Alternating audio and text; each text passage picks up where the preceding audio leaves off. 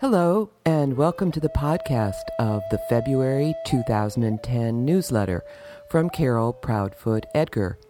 My name is Susan Gilliland, and I have been creating an audio version of Carol's newsletters. We hope that you enjoy listening to her words in this way. This month's topic is Shamanism Without Borders, and Carol begins with a short poem. Dear friends, shamanism is borderless and unbounded and knows no country, no allegiance other than the eternal spirit called many names, yet is always one. The shamanic path means walking on a trail of no markers separating me from the other, is guided by the ancient wisdom that whatever befalls one truly befalls all.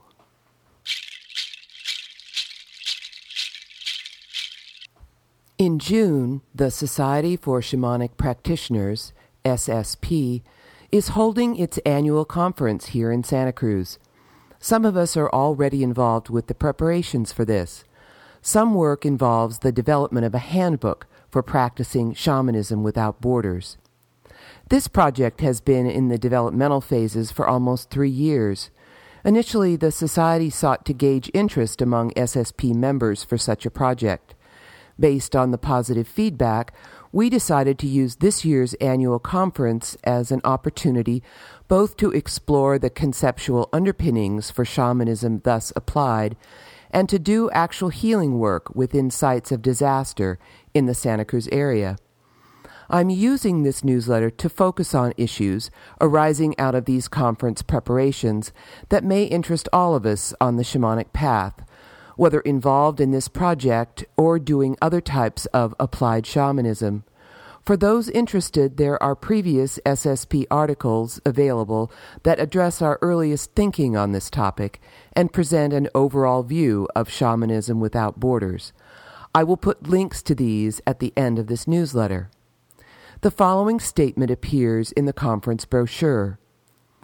We will explore different shamanic ways of being in service with a specific focus on healing the trauma of the land, the people, and the animals in the local area.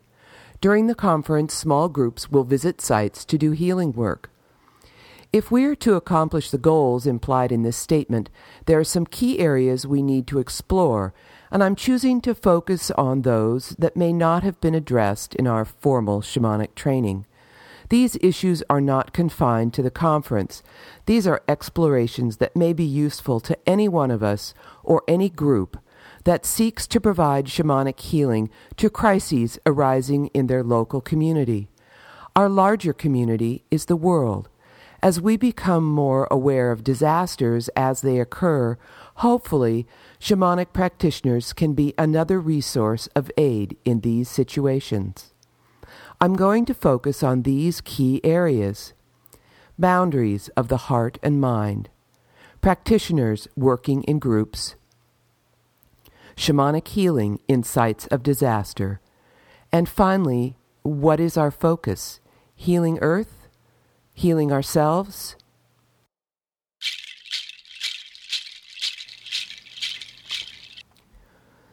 Shamanism Without Borders. A little history of an idea. Some background. Over 3 years ago, Susan Gilliland and I were discussing the continuing devastation in Louisiana left in the wake of the Hurricane Katrina. Before Katrina, we experienced the gift of circles already gathered that could offer some healing in disasters that were happening as we gathered.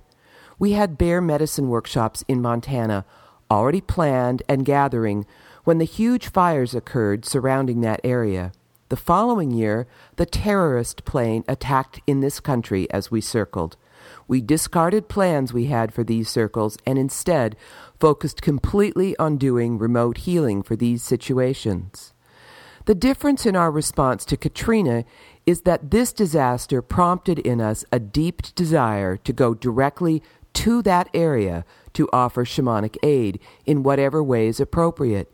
We had already experienced the power of circles working together doing remote healing.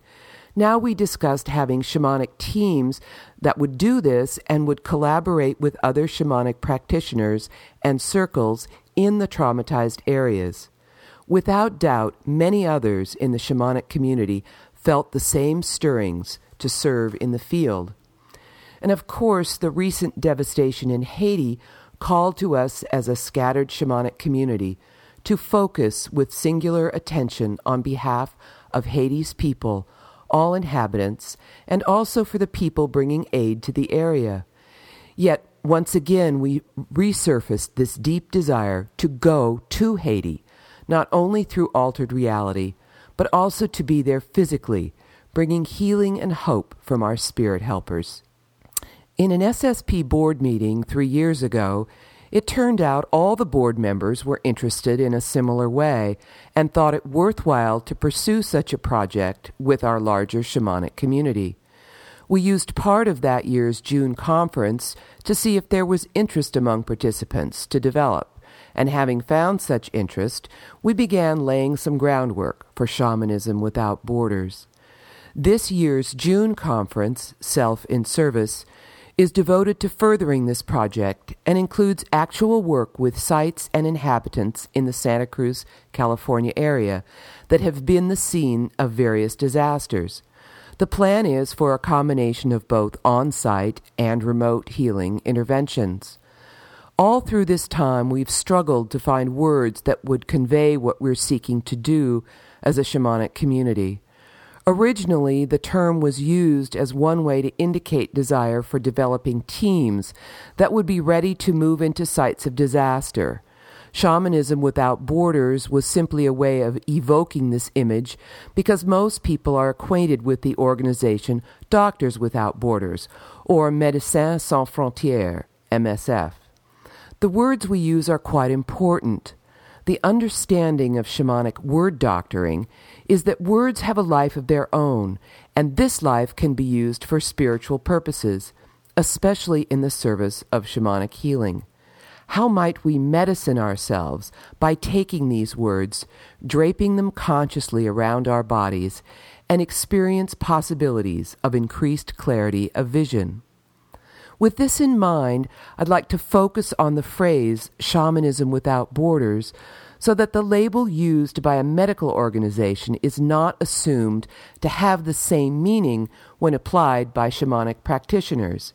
As we seek labels for describing emerging shamanic practices, such clarity grows increasingly important. That's because labeling or naming can often predicate the recommended actions assumed within the title.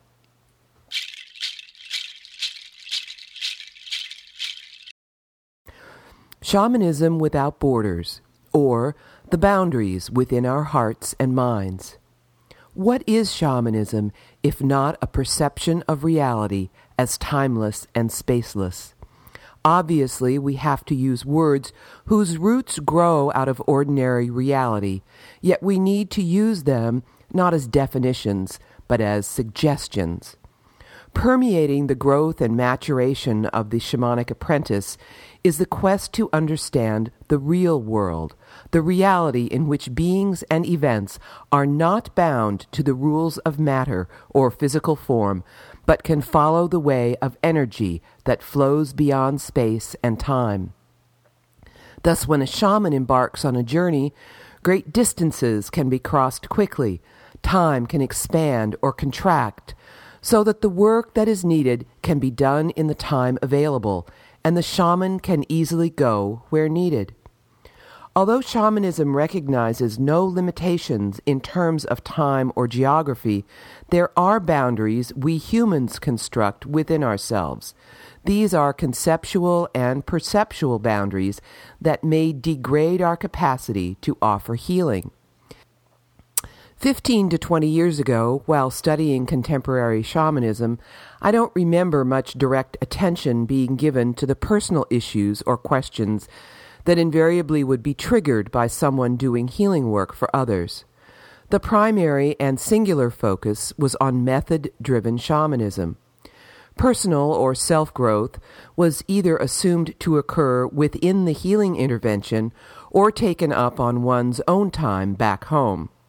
However, I suspect that much of shamanic training, directly or indirectly, is an education of our hearts and minds so that we are able to tap into the limitless reservoir of healing energy that Spirit, using us as channels, seeks to offer all beings. Shamanic interventions in the Self and Service Project include both remote healing and shamanic practitioners working at the actual site. Some of the challenges to doing shamanic healing at the actual sites arise from our personal and or cultural histories.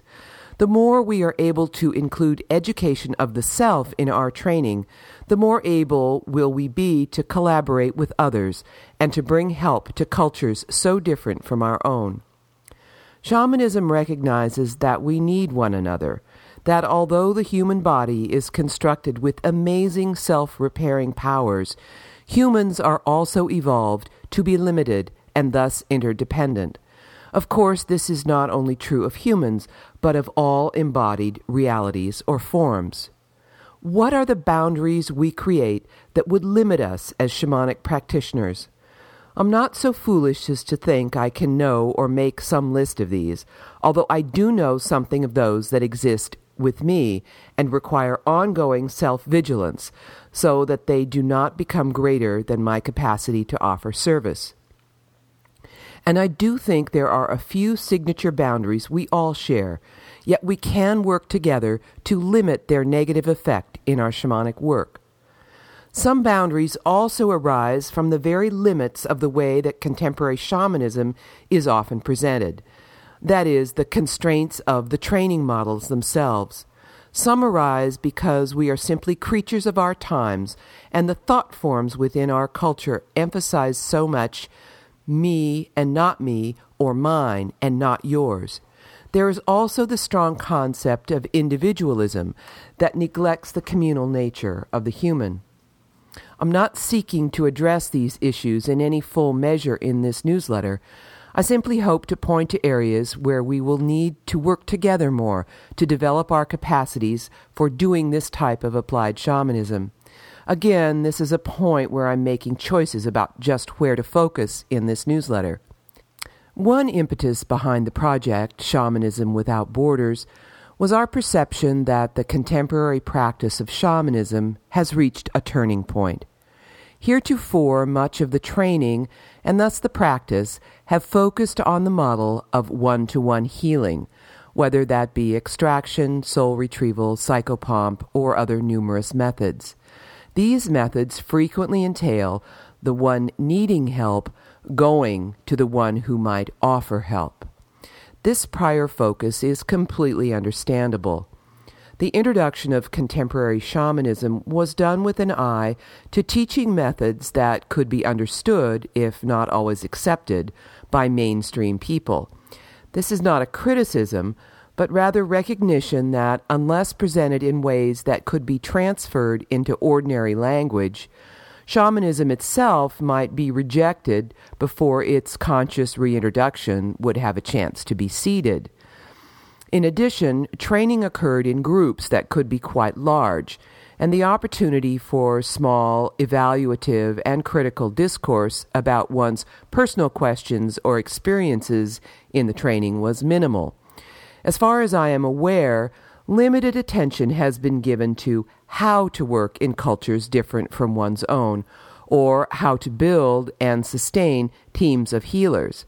And not included in the training was how to work in the same setting with people having different intentions or skills, yet everyone seeking to improve a traumatic condition or situation. So when I consider what it would mean to establish an organizational project, Shamanism Without Borders, one of the first issues that arises is, what other training or education do we need, in addition to that already provided for in shamanic courses and workshops? I don't think it's the method that needs elucidation, but in how we bring these methods into different situations around our planet Earth. I would love to see a focus group whose purpose was to gather essential information from the shamanic community with respect to the boundaries within our hearts and minds, boundaries that need to be illuminated so they don't throw unwanted shadows and darkness onto the fields of trauma that need healing. Then we would have a project proposal for self-in-service shamanism without boundaries that would include recognition of shamanism as timeless, spaceless, and geographically unbounded. Equally important and included would be the continuing education of the heart and mind of the practitioners so that one's personal history does not become the source of boundaries, excluding other beings and places. This is the point where the vulnerable human being engages with the everlasting one.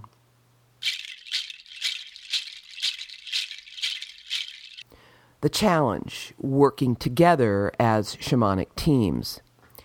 In addition to this self-education, we need to learn the ways of working as teams.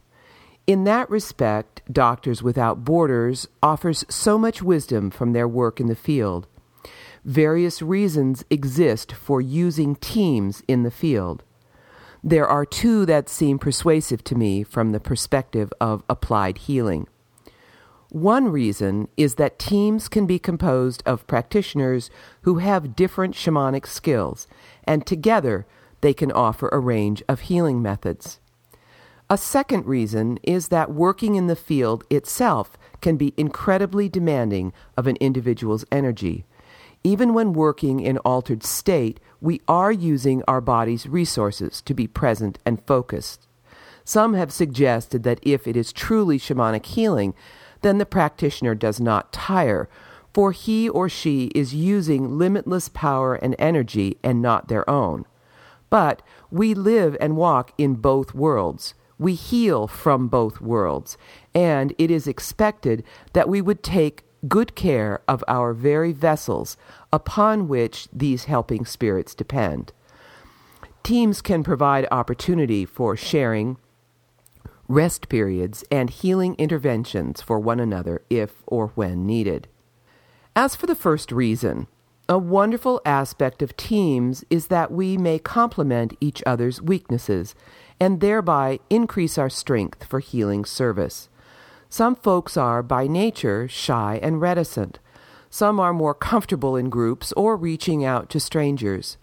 Some need support for healing space to be held while they work. Others see their gift as the ability to hold healing space strongly. These are personal predilections and the manifestations of one's own unique personality.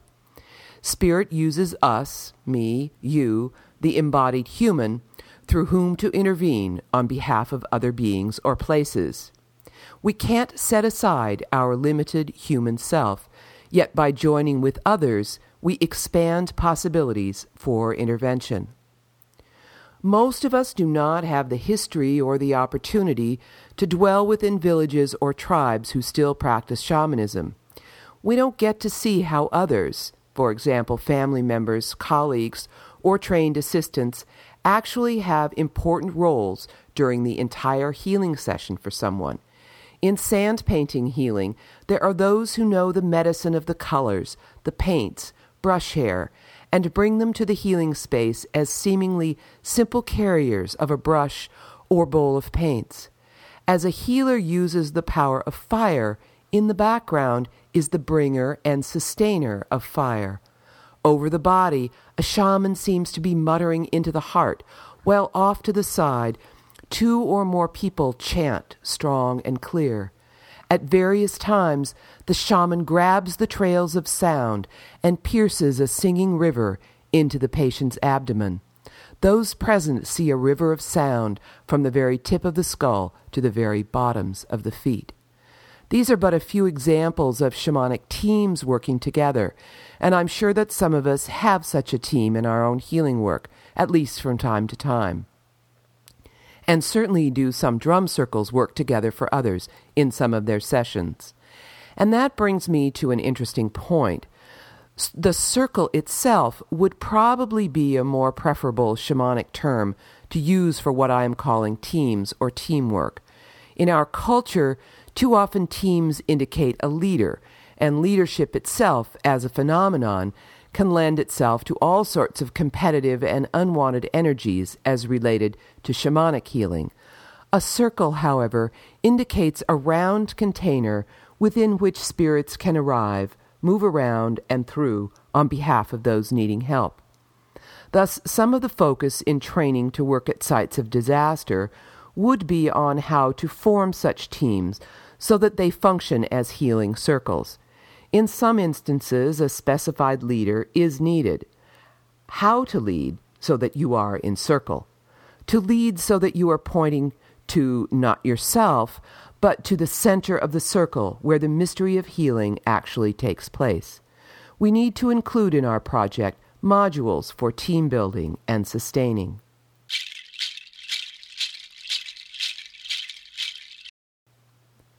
Mystery dwells in the center of the circle. Learning this moves beyond the boundaries of one-to-one or the single healer working alone. Education in such teamwork also helps address a most vulnerable place for shamanic practitioners and teachers today, the elevation of the self. Again, we are simply embedded in our culture, and our culture is a celebrity-making world. In any shamanic setting, teaching, healing, circling, it is useful to ask, to whom or to where is attention being directed? And if it is not to spirit or spirits, then one might infer we are at that moment embedded in the culture's elevation of the individual self, or the celebrity-making model. Years ago, I remember the wisdom of learning the difference between dark and light magic. In dark magic, the magician sits in the center of the circle, and everyone looks at him or her. In the other, the magician sits in the circle's rim, and everyone looks at each other and themselves. Then eyes return to the real center, wherein the mystery truly dwells. Shamans and shamanic peoples have always known and respected this team aspect of healing work, whether members of that team be actively seen by the public or be doing work behind the scenes. And part of the shaman's humility arises from the realization of the need for helpers in all realms and worlds. When doing healing for those traumatized by natural disasters, such teams are almost necessary for work that takes weeks, months, or sometimes years. We are living in a time when many of us have been trained in shamanism and shamanic healing. Our next phase is to join together as such teams or healing circles that can go to areas of natural disasters and make use of our wide range of skills and methods.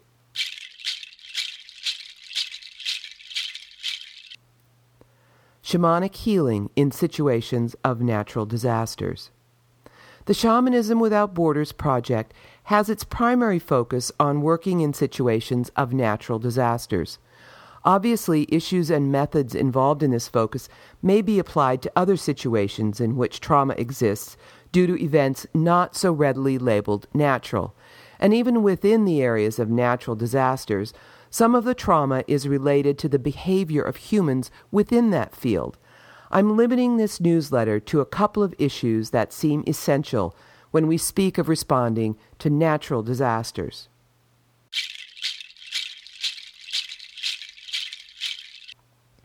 Remote healing, or being there while being here.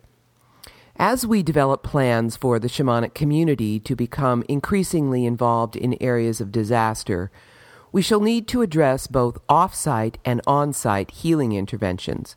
With extensive experience in such situations, various aid groups have developed their models for effective interventions.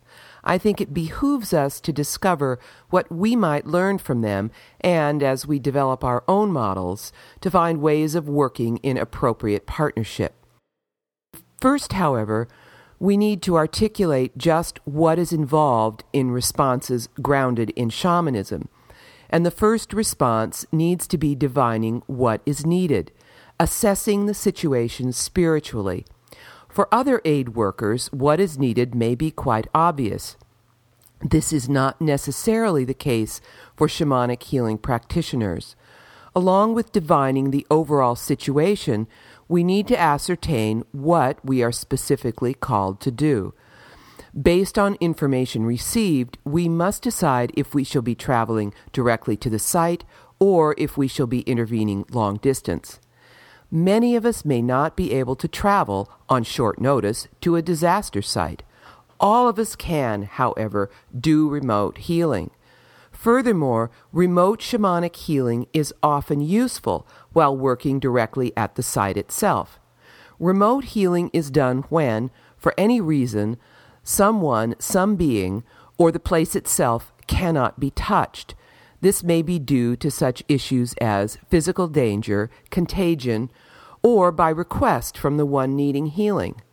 Frequently, when animals are involved, they are unwilling or unable to sit still long enough for touching. Such remote healing can be analogous to what is done when a person is unable to travel to a shamanic practitioner, and both agree the intervention shall be done through remote healing methods. A major difference between the singular practitioner-client situation and remote healing for a disaster site is that often when working within the trauma site, many other health workers are involved, and the practitioner may work with or call upon their help in long-distance work. Finally, we are developing a handbook that offers some guidelines for shamanic healing, both on-site and from a distance. We are clear, however, that no shamanic healing involves using fixed and prescribed steps. We can only develop general guidelines and point to some cautionary issues. Just because there is no fixed method, however, does not mean we work without prior thought or don't build on previous experience. Even in our journeying, we tap into vast archives of wisdom from ancestors, from place, and from the intelligence of our helping spirits. If we fail to align ourselves with these helping resources, we can spread more traumas and even take traumatic spirits from one disaster site back to our homeland. Shamanic healing involves the commitment to doing no harm, and uninformed shamanic interventions can lead to harm. In that way, intention is not enough. Intention must be combined with attention to the what and how of our healing work.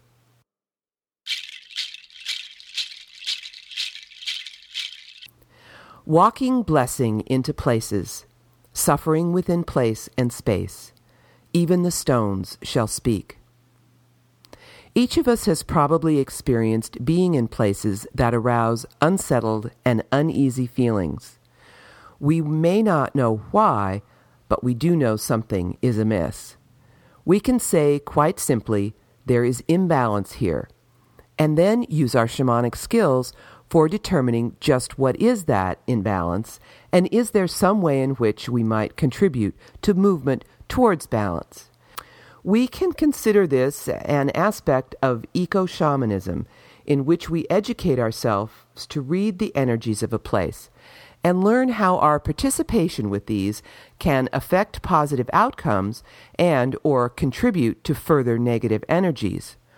All places are spaces inhabited by energies, whether we call these the residue of memories, spirits, or simply the flow of life through time. Likewise, every place has the potential to affect the well-being of every living inhabitant. There are two distinct approaches to working with place in terms of this applied shamanism. One approach is reaching out and responding to places of natural disasters, such as earthquakes, fires, and weather-created trauma. Another approach is to educate ourselves so that we are tuning forks that vibrate to the places we may visit in travels or in our daily lives. Learning to be a tuning fork allows us to both receive and respond to troubled voices that may arise within places of human-created disasters. Although natural and human-created disasters may overlap, there is difference in the cause and sometimes difference in the shamanic healing methods to employ. All of us are familiar with the natural disasters, and many of us are currently focused on the situation in Haiti or other situations around the planet. Thus, I'd like to give an example of human-created disasters whose effects survive within place and space. I shall extract from an email sent to me by my friend, Susan Gilliland. In late 2007, I, Susan, took a trip to Southeast Asia.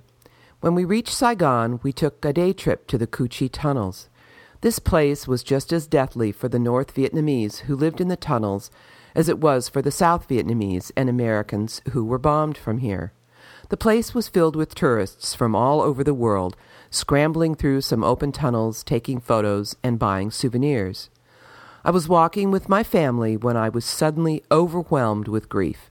Tears came streaming down my face, and I could hardly stand.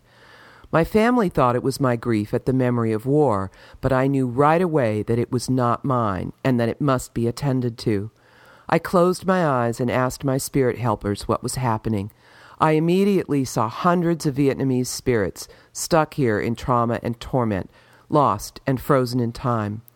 I knew they were the Viet Cong who had died in the tunnels. My spirit helpers and I focused and cleared a path to the light.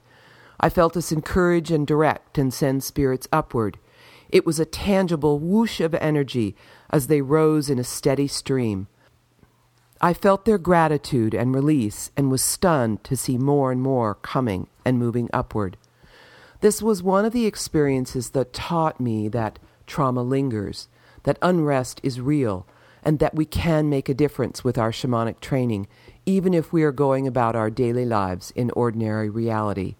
If we are called, we can answer, we can be of service, and perhaps we can affect one small patch of jungle, or perhaps thousands of trapped spirits. Susan sent me that email following a conversation we had about a mutual experience in Georgia that had a similar quality to hers in Vietnam. At this site in Georgia about 12 years ago, we were doing a workshop that involved some extended power dancing. Rain was pouring, the path slippery, the dancing ground potentially treacherous in footing, and just as the skies were leaden in gray, so too were we experiencing heavy, gray, moisture-soaked spirits.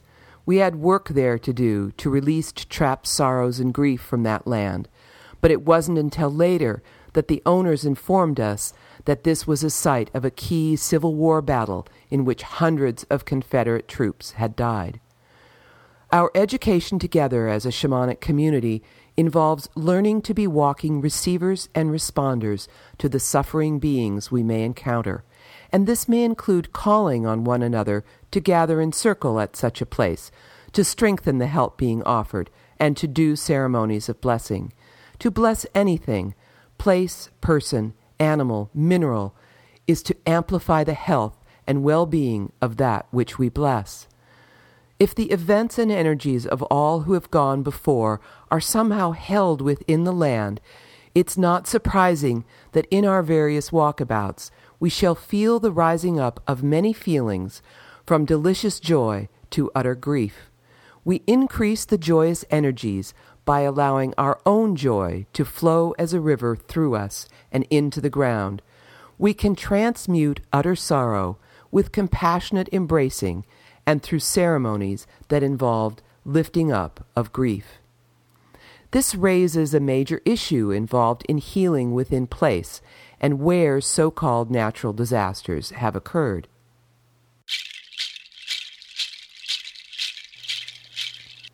What is our focus?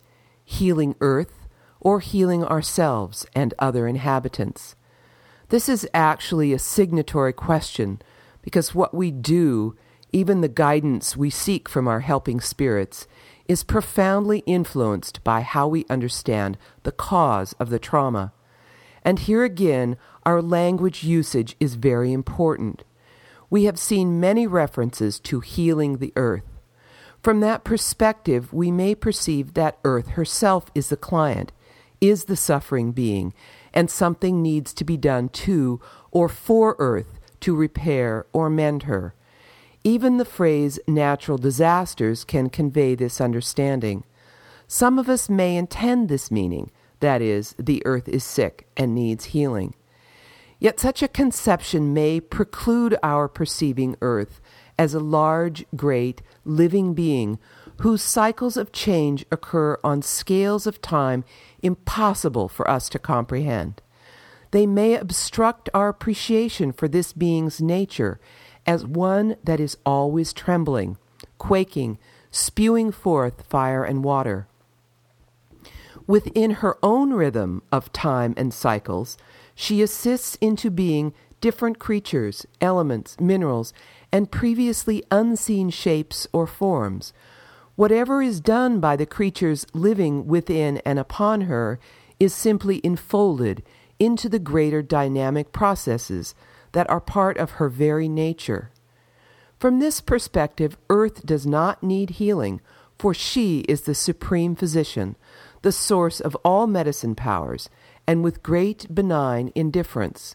She takes everything living on her, periodically sweeps them away, and uses their dust and ashes for evolving other forms.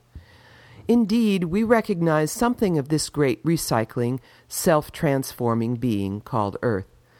Contemporary people are developing tools that might help us appreciate, if not predict eventually, some of these magnificent ways in which Earth performs and reforms herself. We create tools to see far beyond the stars, seeking to know her birthing time, tools for probing her times of trembling, seeking to know where and when she might quake open, instruments for measuring her response to sun, her neighbor of great influence, seeking to know if their partnership will dissolve, seeking to know if, in their present form, both shall return to the elsewhere from which they came. Compared to these great and grand cycles, we are indeed puny and pitiful wanderers on her surface, hitching a ride with many others in the time she allows.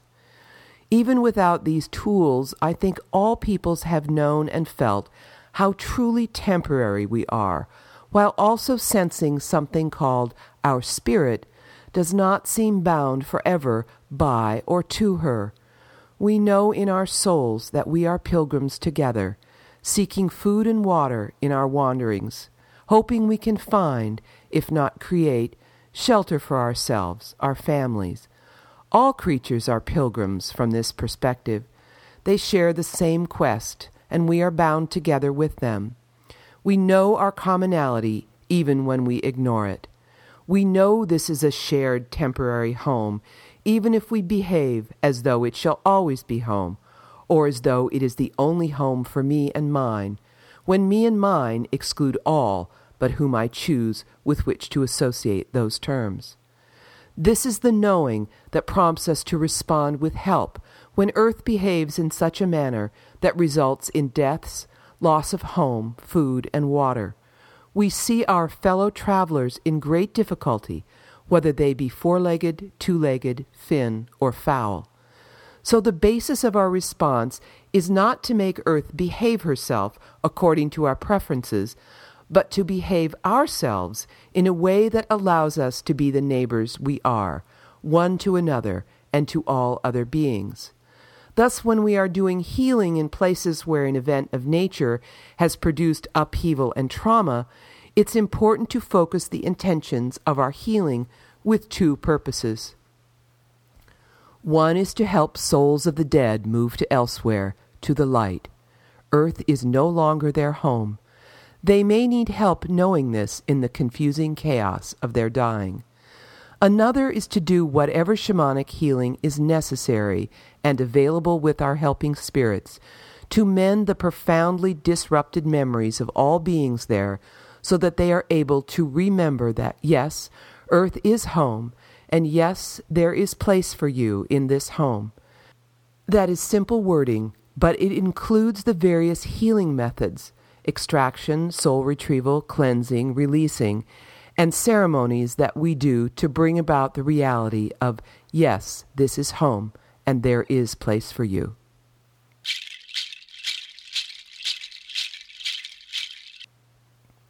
Ceremonies of remembering, healing traumatized history. We are beings, part of whose essential nature is to be walking historians. Our self is known to us through the available archives in our being. We can experience some event whose impact scatters the archives or reduces to flimsy importance everything preceding that event and cheats us of hope for the next moment or day. The power of ceremonies is due in part to reminding and remembering ourselves of our history together, including our ancestors, and the capacity for bringing forth descendants. Each October since 1989, there are ceremonies here in Santa Cruz marking the Earth's great quaking on that day. Not only do such ceremonies remind us that Earth does and can quake, they remind us that we survived this together, and therein is joy and the confidence to move into the morrow. Developing such ceremonies and supporting them as they arise in areas of disasters is also part of shamanic healing.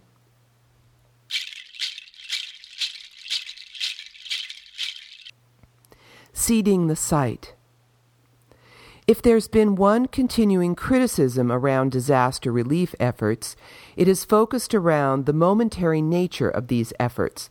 This is another manner in which we are sometimes governed by the media's giving people and events their moments of fame in the spotlight and then moving on to another, different focus. Yet we all know that trauma, physical, mental, spiritual, exists and sometimes spreads in time way beyond that spotlight of fame. In our model for practicing shamanism without borders, we need to tend this issue both in what we do at such sites and what we leave behind, a form of a care package. This includes what I am calling seeding the site. These are seeds that when held and or planted have the power to evoke creating shamanic ways or events. This could range from leaving tools, rattles, or drums, and or helping to set in place circles or teams of people who live there and who want to help spiritually in the recovery of the people, their land, and other beings. If we work in teams, then this could be the complete focus of one team, learning how to seed in that particular place and seeding in partnership with people there. Finally, in closing, I recognize the difficulties in choosing upon what issues to focus in this newsletter. Doing shamanic healing in situations of disaster or with the effects of other traumatic events is a very complex subject. Working together, I do believe the shamanic community is both called to offer help and can offer healing interventions. Part of our work together involves sharing of our experiences in this work. If you are already doing such work, I invite you to email me a description, which can be posted at the websites of both nonprofits, www.shamaniccircles.org and www.shamansociety.org. You can also visit these sites for more information about Shamanism Without Borders and the SSP June Conference in Santa Cruz. In closing, we know that we shall always have suffering with us, and we can expect Earth to continue moving in ways that disrupt our lives, sometimes massively and other times less so. Our challenge is to offer aid and support to one another and to bring healing to the suffering. Our deeper call is to know this as home and us as pilgrims. If we know and act upon this, we will realize what a magnificent and beautiful home is Earth, and that celebration of her includes easing the suffering that can render home as inhospitable, alien, and needing to be fixed. Nothing living needs fixing. Many of the living do need healing and essential supports. That is our obligation, our gift, our call from Spirit, and our call to each other. Blessings and love, Carol. In closing, I would like to note that Carol is going to be away on vacation from the end of February through mid-March, and her next newsletter will be the 1st of April. If you would like additional information about Carol's workshops, you can go to her website at www.shamanicvisions.com. We hope that you have enjoyed this audio version, and we look forward to sending you another newsletter beginning the 1st of April. Thank you for listening.